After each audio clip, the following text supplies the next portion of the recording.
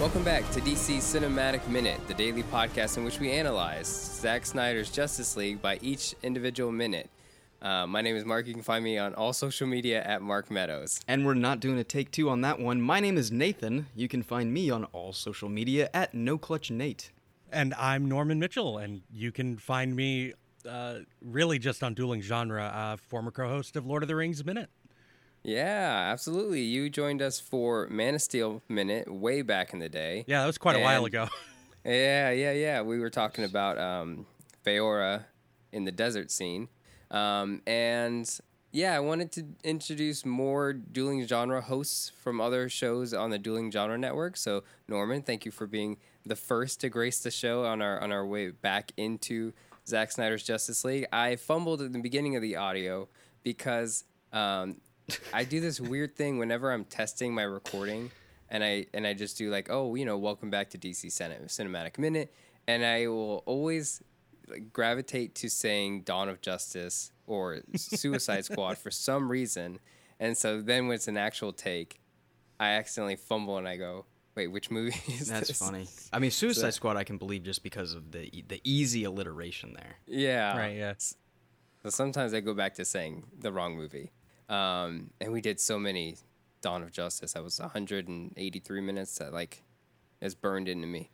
Anyways, today we're talking about Zack Snyder's Justice League, specifically minute 121 of Part 4 Change Machine. It's going to start with the Flash moving really fast, and then the Flash is going to be moving very slow at the end of the minute. So That's a good description. Very detailed, Mark. It's a lot of Flash, but there's some Wonder Woman in there too. There's a lot of everybody in this. We're in the midst of a Justice League battle. Yeah. Good old throwdown. Yeah, right. We're getting panels after panels, cells after cells, within cells within cells. Okay, now damn it! Throw the chair back. Yeah. So this was great. Norman, what's your connection with these DC movies? So, What's your relationship like? I haven't seen any of them. I didn't see any of them in theaters as they were coming out. The only DC movies I've seen in theaters are Wonder Woman and Shazam. So I didn't see Man of Steel, Dawn of Justice, Justice League in theaters. I didn't see Wonder Woman 84 in theaters. I don't even think it did come out in theaters, right? It just came out on HBO Max. Yeah. Yeah. Yes, there was no theatrical release because we watched it at my mother's house. Right. So Everyone in the world did. Yeah. So the only two of these that I've seen in theaters are Wonder Woman and Shazam. And I'm a perennial Man of Steel defender. I actually really like Man of Steel, which I don't remember how much we talked about exactly that when I was on here before. But I'll pretty much always defend that movie. I like the director's cut, the Ultimate Edition of Dawn of Justice. I think it's pretty good. I haven't seen the non-director's cut, the non-Ultimate version of it. And I haven't seen the Joss Whedon Justice League. I've only seen this one. And I quite like this movie.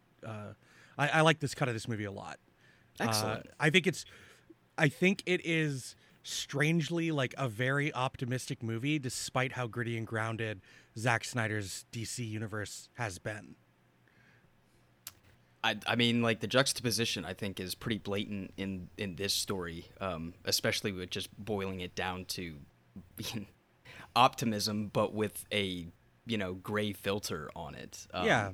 And, obviously, people are visual learners and whatnot, and visual aids help a lot, especially with movies and in storytelling. So if someone's, not maybe, blatantly being force-fed bright colors and optimism with a smile, they're like, that doesn't make me feel good. It's like, well, are you listening? Yeah, I don't think that this movie is really all that gritty. I see people describe it that way, and I agree. Dawn of Justice is super gritty and really grounded and kind of feels kind of nihilistic at points, but then it ends with that note about we can be better. And then this movie just picks up from there, and this whole movie is, we can be better. We should be better. And we're better together. The cyborg stuff is my favorite part of this movie. Oh, yeah, for sure. Totally. Yeah, and it's almost strange when you finally see it and you go, oh, this is all missing. That's it's kind of mind-blowing, both the actual content and the fact that it was removed is I don't know. I don't want to get too much repeating the same thing about Hollywood and everything that's going on with chopping up this movie, but just getting that character back in the way that it was meant to be in this film, it's like healthy.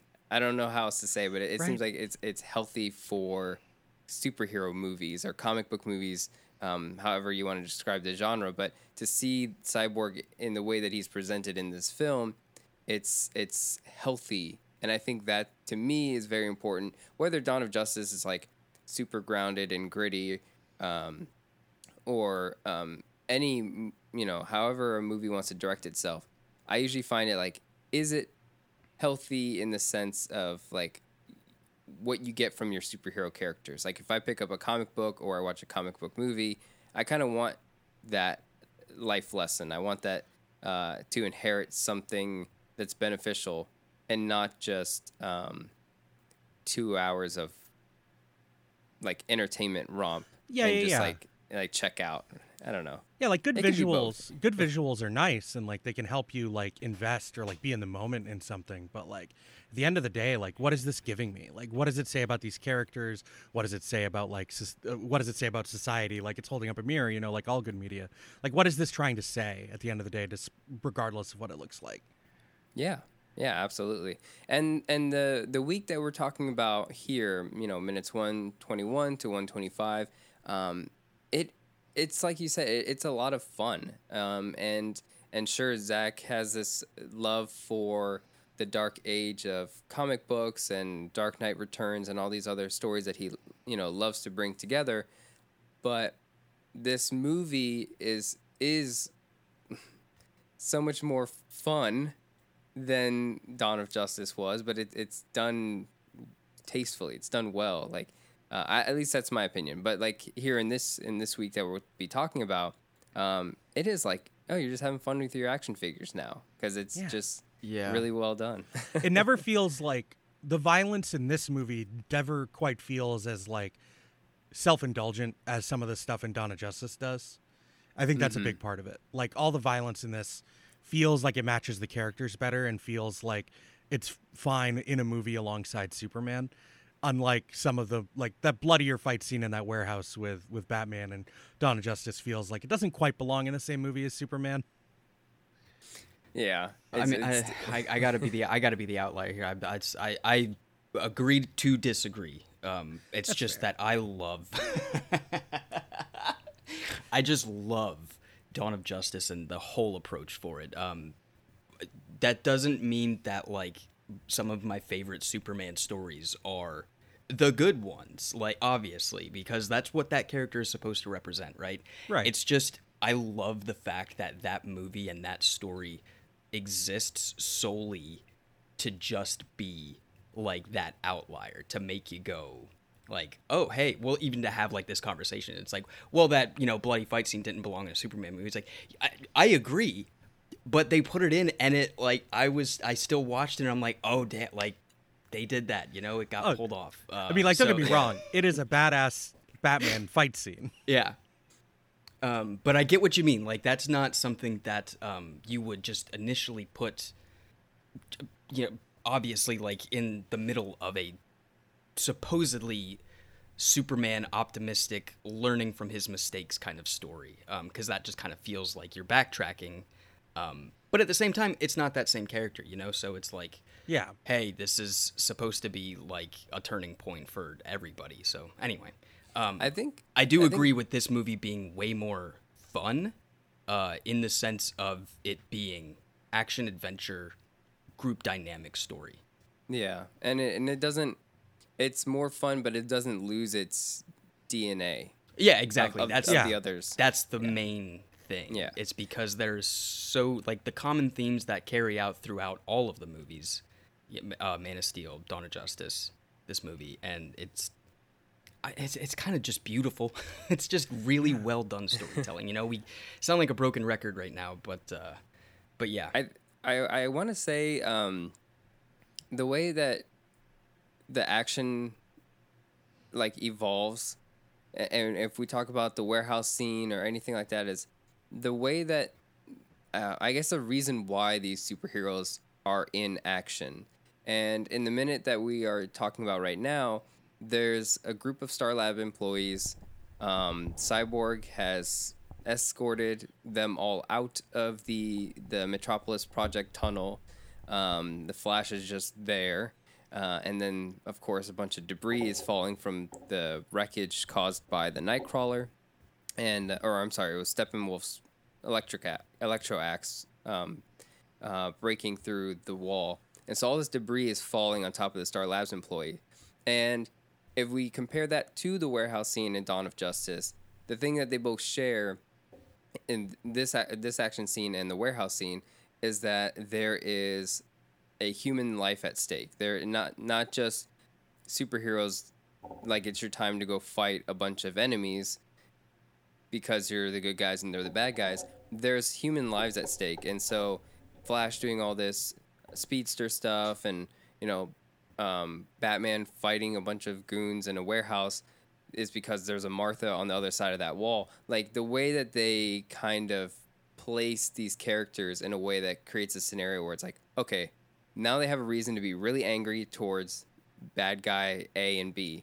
And so then it allows the characters, I don't want to say to be violent necessary, but for a superhero to use their fists, so right. It kind of makes sense. And I think we see it in Man of Steel as well, when Martha is also threatened by General Zod, and then that's what starts Superman to have a fight scene. Because the entire movie, he's very, like, almost pacifistic until Martha is threatened. And then it's like, okay, now you can have your superhero fight scene. So I kind of really like that organization, that coordination to have, like, okay, well, we need to put human lives here, and then that makes it okay. And it's like, yeah, it does, because that's when violence is the answer. Maybe that's not a good answer. I get what you mean. Yeah. But anyways, Flash tries his best, and then Cyborg comes in with the sonic cannon and just, like, eliminates the issue, which, again, they've been... In the last week, we kind of talked a little bit about this team not being cohesive yet, and so the Flash has just kind of been around. He's just been there. He's all over the place. Yeah, well, he calls it out a couple of minutes before this. He's like, "This is not working together. This is not being a team." Yeah. And Cyborg is just so annoyed. I don't know if it's being annoyed that he's in this state, but he is. I mean, he's angry. He is rescuing his father. I don't think he's angry that he's rescuing his father, but he just seemed perturbed by the Flash being here. So he's just kind of angry at everything. Yeah. Norman, what's your thoughts on the Flash, on Barry Allen, on Ezra Miller? Complicated, but, like, in the context of, like, just this movie, I like the character arc that Barry has in this movie. I think that it works. I think that, like, Ezra Miller sells this pretty well. The Flash is interesting in this movie to me. I like that he just kind of, like, can't hang with anybody at first. He's so unsure of himself. And then, like, it all builds to just, like, that big triumphant moment at the end of the movie. Yeah. That is... We were talking about it last week. But do you have, like, a favorite speedster moment in any comic book movie in particular? In a comic book movie, no. But in a comic book thing, yes. Because, like, my favorite Flash moment in anything that I've read or seen is when Flash takes down the Brainiac Luthor in the Justice League cartoon. Oh, yeah. Yeah, that was, like, the first time, like many kids had, like, that connection to the Flash moving so fast that it's that it could end up killing him. Yeah. It's just forever in my brain, like the way that, like, all the scenes around the world, like the stills just all flash by, and then just, like, he keeps getting faster and faster and faster and faster for, like, it goes on for like 2 minutes as he slowly tears off the Brainiac armor. It's just so good. And then then everyone saves him at the end. The rest of the Justice League comes together to pull him out. Yep. Yeah, that is just a fantastic moment. And then there's they have a similar situation like that in Young Justice for Wally West, I think. In season 2, I think it was the finale for season 2, right before the show got canceled. And it just ends on that note with Wally West. I forget exactly what he was doing, but he was moving very fast to stop like some sort of tornado or something. I can't remember. He did it was like a crisis kind of thing. Like he just ran into the Speed Force. It was like, oh man, and like disappeared. It's like, oh, all right, that's it. That's it. That's all the show ended until it was brought back. It's like, what happened? Did everybody die? What's going on? Yeah, that's how the show gets canceled. Just kill everyone off. So Flash in this movie, I think, is phenomenal. Everyone loves At the Speed of Force. This moment here, I don't really know if we've seen a speedster moment like this. This is almost like in real time, seeing a speedster do an action where he's saving people by just moving a bunch of rocks really fast, and it just creates like this very trippy, like after image strobe effect. Yeah, it's very anime. Yeah. We have talked about that a little bit. Some of these moments are very anime. But yeah, this I don't know if we've actually seen something like this before, but it's a fantastic moment, and a lot of people like At the Speed of Force, which is like him traveling back in time towards the end of the movie. And I think a lot of people will say like, oh, that's their favorite speedster moment. I think this is up there. I think this is one of those moments where it's just like, I love seeing speedsters be fast, like very fast, like in real time fast, and the slow motion is great, and we'll see that in tomorrow's minute, where slow motion is kind of used to mimic a comic book panel, and you can kind of see how the panels would look as you're reading, which is fine. So I've always excused, like, people usually complain there's too much slow motion in it. And sometimes with speedsters, it's like every big moment they have is in slow motion. Yeah. Well, so because it's you want nice, to be it's able to refreshing. see what's happening in a big climactic moment. Like, that's the hard part when it comes to something that's supposed to be moving super fast. Like, you still want to see what's happening so that the audience can connect, like, what it is the speedster is actually doing to make this work. But yeah, I like this moment too. I like seeing the like after image thing, and like I like the way that the Flash just lets off electricity as part of the power in this movie. Yeah. It's a really great effect. I do. Some of my favorite things are like the poses that are just, just straight up JoJo poses, honestly, when he's just having the after image effect. And it's like, oh, that's just so cool. Like, You thought it was the Flash, but it was me. Yeah. Dia. Oh, man. It's really cool. Like, I remember that being just like a genuine awesome effect that people were seeing, especially Mark and our friend Matt. When we were watching it, we were just like, oh my God, like putting ourselves in the position of the Star Labs employees and just being visually amazed at the speedster doing the real time and not slow motion. It really was like the biggest thing was that it wasn't in slow motion, and that was it. I mean, it was beautiful. We wanted more of that, and it was so fast.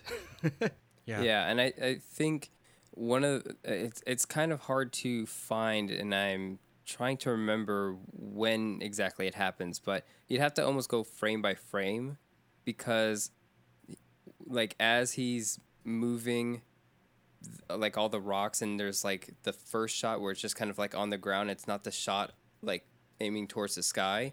I think there's a moment where if you could like go frame by frame, and so Barry Allen is pushing all these rocks, but then I think there's one frame where he's just standing there like thinking what to do next, and it's hard because I'm pretty sure I've seen someone do it on, like, find it on the internet, but and maybe I think it's I this. can't go frame by frame in this player. I can do it in my editor, but might be hard to grasp it, but there's so many times where you can just like pause it and see what he's doing next, and I'm pretty sure there's one frame where Barry's just standing with them thinking, okay, what do I do next? And so it is kind of fun to play around with that, and the fact that they can do something like that or consider that as part of it. It's like that's just to me that is fun, and that adds to this being such a great speedster moment because you can dissect it in that way, and it's not just like it's not just blinks and all the debris is gone. So yeah, just a really cool moment. Yeah, because you got to communicate that like Barry also thinks at this speed. Yeah. Yeah, he does. Yeah, it's just really cool. I've always enjoyed the Flash in this movie, and seeing that moment, it was like, oh, this is like, I say cathartic a lot, but that's what it is. It's just like it just feels really good, and it's like, thank you. I would love to see more of that, please. Yeah. I will say, one thing that I am not a big fan of in this scene, in this minute, is how Barry calls Wonder Woman Sword Lady. I mean, I get the quirkiness, I get the funny, Sword like, Lady. yeah, that's great. But you were also like, just in awe that you were meeting Wonder Woman and like all of this stuff. Like, wouldn't she be a hero to you? Wouldn't you be like, okay, right, Wonder Woman, go. Like, not Sword Lady, right? You know, like, it's like you don't even know her, you know? But you were just, like, going gaga over her an hour ago. In the context of this movie, like, no one really knows who Wonder Woman is, right? She doesn't have any public hero work or, like, persona or anything. She just is out there and maybe occasionally uses her powers to help someone nearby, but like has never done anything like big or crazy. Like, how many people even know that she was around at the end of Dawn of Justice, even saw her? Yeah, no, yeah, you're right. I mean, so it's good. It's a good bet to say that the name Wonder Woman just isn't obviously used. Right. Like, Alfred only calls her Diana. Like, everyone only calls her Diana in this movie. No one calls her Wonder Woman. And then you can't really even see Barry calling her Diana in that moment either. So, I mean, Sword Lady works for Barry. No, I'm just now thinking, like, no one calls her Wonder Woman in this movie, right? No. They will when they're digging Clark's body. Oh, yes. That's Oh, the only time she's called Wonder Woman. Yeah. Yeah, that's when he has time to process who she is and her whole thing. I think because everyone is afraid of the Batman, and they know of the Batman, some like mythological creature. He's been around for 20 years, and that signal's been in the sky the whole time.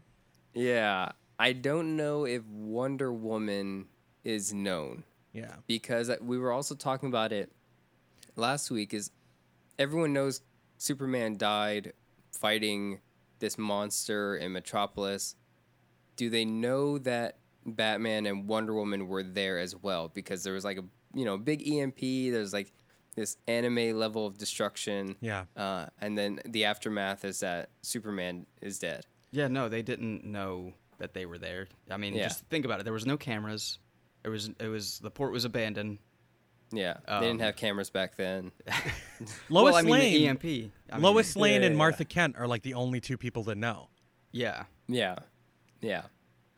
That Batman was there, and Batman and Wonder Woman must have gotten Superman's body out of there to go back to be Clark, like, somehow. Yeah.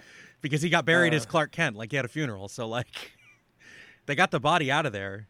So like, does that mean that everyone's like, oh, Superman's dead, but they never saw a body? I have questions about all that too. I'm sure U.S. Northcom had something, with John Jones being like, listen, I'll just lay here and look like Superman for a while. Oh, Don't worry about it. Yeah, there you go. Now, Maybe. yeah, like what, Swanwick, you're thinking he just, oh my God. And then phased out of the box? Yeah, Like, just phases out of the ground and goes home. Like, oh God. that's perfect, right? Like, that's a perfect headcanon solution. now. That's And it would make sense for Bruce saying they're burying an empty box. Yeah, because you don't know that there's an alien. You're not going to meet him yet. Like, oh boy. This makes a lot of sense. It works. It works. Although, Yep. the Martian Manhunter is part of, like, maybe the most confusing scene in this movie narratively, the conversation with Lois. Oh, yeah. We haven't gotten there yet. So the only thing, well, Lois has the suit that has the hole through the heart. So, like, that would mean Swanwick would have had to have been a naked Superman That's in true. a box. That's true. And then he's like, crap, all right, I got to phase out of here. Like, the government's not going to believe Superman's dead if they're not looking at a body. So, like, Yeah, I'm surprised they even buried it and didn't like keep it in like they did with Zod's body. But yeah, it's or maybe that was it. It was a double blind. Swanwick pretended to be the body, and it got brought back to be like researched, and then just disappeared. And the government's not going to tell anybody that Superman's not dead, because like, what would happen then? That'd be a very Amanda Waller checkmate thing. Yeah, I could see that. But yeah, so I like Sword Lady. I like the name. I'm sure there's a comic book equivalent of Sword Lady as Wonder Woman. You know, there's so many, like Queen Maeve and all these other copies. Sword Lady, I think that works. I kind of like that. mostly just contributes to Barry sounding like unexperienced in all of this. Yeah, exactly. very very inexperienced. I can't remember if it's in this cut or if it's in the theatrical, the Justice League version, where he says like, "Hi Barry, I'm Diana," when they first meet, because Batman is the one who recruits him and brings him to Gotham. No, that's in this one.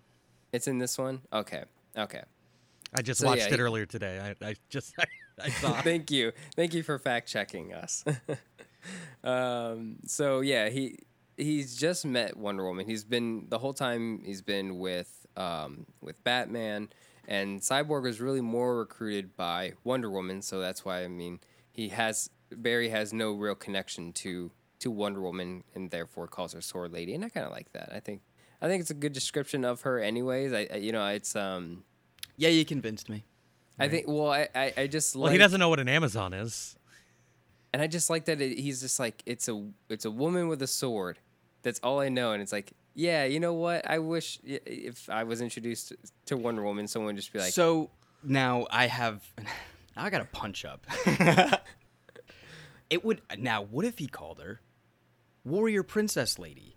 It would make sense. He'd watch his TV. If he would see Wonder Woman, be like, "You look a lot like Xena." Like, that's my only that's connection to redundant. this. You say Like, Princess Lady, right? Princess would mean Warrior Princess Lady. where. I don't know, because he's using Warrior Princess like the real title, and then tack on Lady to give him the mature. This is bad. I'm sorry. Don't punch up. Don't punch up these people's writing. Are you kidding me? Cancel me. He tried. Right. I wonder if they did try other versions of that line, because like Aliens bad guy Sword Lady just kind of like flows as a line. It does. It really does. And it's rule of threes, so. Yeah, rule of three. Either that. Yeah, either it was written that way, or maybe they had Ezra just say things. Give it another shot, give it another go, and they ended on that one. Good improv. Yeah. One thing I will say that I do enjoy, and it's more apparent later on, but I think it's just worth noting now because Cyborg and Flash do have an interaction, especially in an action sequence here, and it is like a plan of attack, what's supposed to be next. The dynamic between Flash and Victor Stone of being like goofy, nerdy kid and, tough jock guy that, can get serious in serious situations kind of thing. It's just so pure, and it's really perfect, especially for like putting these two characters at a similar age, something that we really don't get to see other than, Teen Titans, but that's not really, here or there. But yeah, it's good that it's now mainstream that you get to see the dynamic between two younger versions of these characters. Yeah, they kind of feel like brothers. It's interesting. Very I like much their so. relationship. Very much so, yeah. It's good that they just mesh kind of like, I don't know, just off. It's like you kind of realize, like, I got powers, you got power, like, we work together, We're both new at this. We're practically Yeah. gods. Like, we're going to get along. It's fine. Yeah, it's good to have like that range of the different ages that they have here. Now that they're working alongside this like 45-year-old Batman and this demigod, who's 5,000-year-old. Yeah, and so just different ages. It's a nice decision in the conception of like, okay, what's this Justice League gonna look like for this cinematic universe? And so the fact that they have all these different ages, and whereas like when you maybe watch the Justice League cartoon, it just seems like everyone's like 35 years old. Like Right. everyone's just on the same age group. Yeah, So yeah. this different backgrounds and different ways that they come together. And we have said that, like, of course, the Barry Allen Flash that we know today is somewhat an amalgamation of Barry Allen and the Wally West personality that a lot of people grew up in the 90s with, and like the early 2000s. But it also seems like because of Cyborg, there's that connection that they tried to do with Shazam, or specifically Billy Batson and Cyborg in like the Justice League, kind of like the New 52 era, where they wanted Cyborg to have kind of like a... Yeah. Oh, you got an Xbox in there? Yeah. Yeah. Like that kind of opposites attract kind of personality of Shazam and Cyborg. And so they do that here with Barry Allen and Victor Stone. And so, yeah, I do like that. I'm a big fan of that as well. I think there's like kind of a subtle thing too. I'm like thinking about this right now because like, and I don't know if this is intentional, but like the Flash and Cyborg in this movie like are both kind of referred to as being like having like godlike power. And so they're very new and inexperienced. They're like new gods. And I wonder if that's like kind of a subtle nod that like these two youngest guys, these newest members of the team, have the most power. And if that's like kind of a subtle nod at like the title of the new gods that gets used in DC. I think it's interesting that you brought that up, because now I'm thinking like the movie really depends on them, and they're the new ones. Because Batman is there. Wonder Woman, as we see in this minute, is really struggling with Steppenwolf, but they can only do so much. And it's really, I mean, like, Barry Allen goes back in time. Victor Stone has a connection with the Mother Boxes and can stop them, stop the Unity. And without both of them, they can't resurrect Superman. Right. So there's so much that depends on these two kids who, you know, are afflicted with these new god abilities.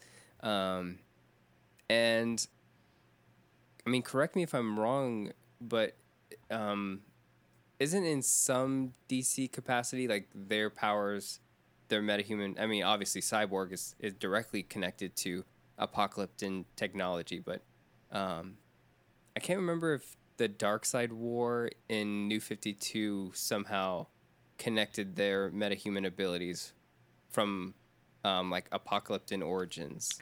I don't know. I haven't read too much New 52 outside of Green Lantern stuff, so I'm not 100% sure. I just couldn't get past that. Was that Darkseid War was just it kind of fumbled. It was just going on and on and on for way too long, and I just stopped. I was really digging the covers. Who was it? Fabok, I think Jason Fabok or something like that was doing the covers. Really great, but yeah, no, the story, I just couldn't figure it out. I was always just under the impression that it was, you know, them more related to, with the exception of Cyborg, just, you know, old gods, and then there was the introduction of the new gods. But I will say that I do think that something was supposed to happen with, or at least involving new gods. There was just too many things alluding to it. Obviously, the end of this, where we do see, you know, boom tubes and do see Apocalypse and whatnot, that does open the door for, you know, New Genesis and whatnot. But I just want Granny Goodness. Yeah, it's really just all we want, right? Big bar. But at the Justice League one, there was, after the Pejoranov stuff, there was, you know, alien plant life that was growing, and that was like kind of a dead giveaway to Kirby New Genesis plants. And like, from what I thought, I was like, oh, that's like Forger stuff, like bug guy, whatever the hell his name was, Forger. Yeah, I think like whatever. One of the new Forager, yeah, one of the New Genesis dudes. Yeah. And I don't know. So like, I could have sworn that like a roadmap was there, and then when I remember seeing that, I was like, that's a big ask. You gotta like, that's you're going way wide with that. Yeah. This movie was a big ask to begin with. Yeah, 100%. It was more of a demand, really. I just mean like the fact that Justice League is like the third movie, and like you're expecting to introduce all these characters in this movie without building them up first. Like, it's criminal that we didn't get like a Cyborg origin story movie. That being said, the origin that they show here, like his whole flashback and all that, I think it's well done. I do think that this version is well done. I'm upset that there's no Cyborg movie. Period. Yeah.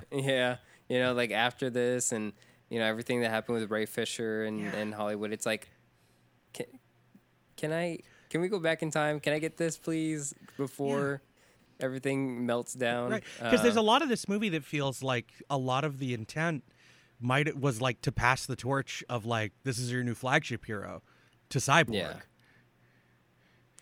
Fumble, big time. Yeah. Yeah. And maybe someone was saying we should do that, and someone on the other side was saying, I don't want to do that whatsoever. Yeah. And then someone else was like, we're going to give Blue Beetle a big sword. And you're like, oh, okay. It's Final Fantasy now. We were talking about, New Gods and Apocalypse, but of course, I think you also meant that like they could be descendants of the gods, like Olympus, like Mount Olympus. Old gods, yes. Like you're talking Zeus and all that from like Wonder Woman. I mean, that's technically what they are.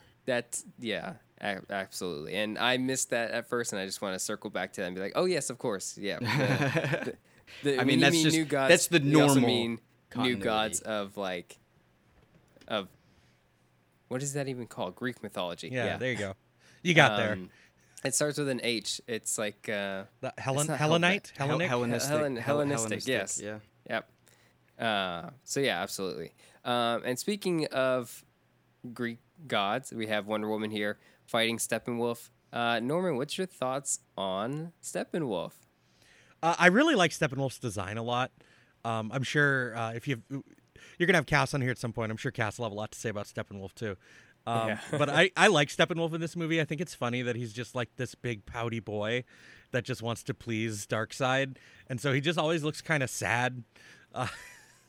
But like he's so physically imposing, and I like the effect of the way that his armor is always constantly moving around, and it changes with like his mood and his posture.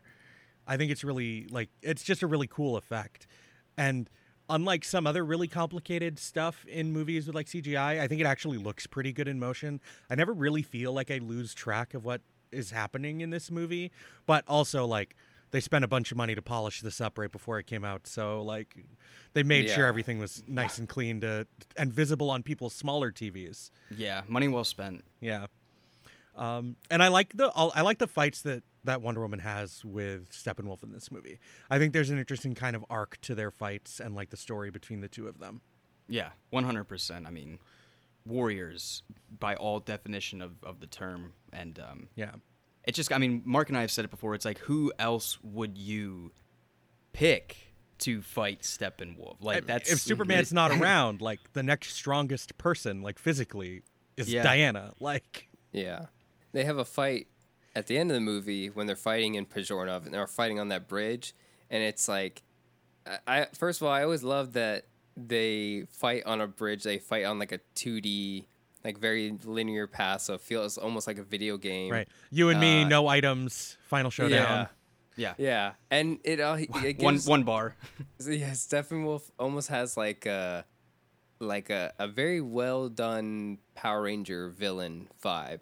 Like they're fighting Goldar or something, you know? Oh, man. Like it's. I wish he had wings. That'd be sick. If he had wings, it'd be like, okay, like they should have given him, like, because of when he has all three mother boxes, the armor should have just like big metal wings. He gained wings and stuff. It's great that he's like a monster, but he's not like, like Godzilla kaiju type size, that kind of thing. It's like he's still massive. I really appreciate that he has so much personality. Yeah. Yes.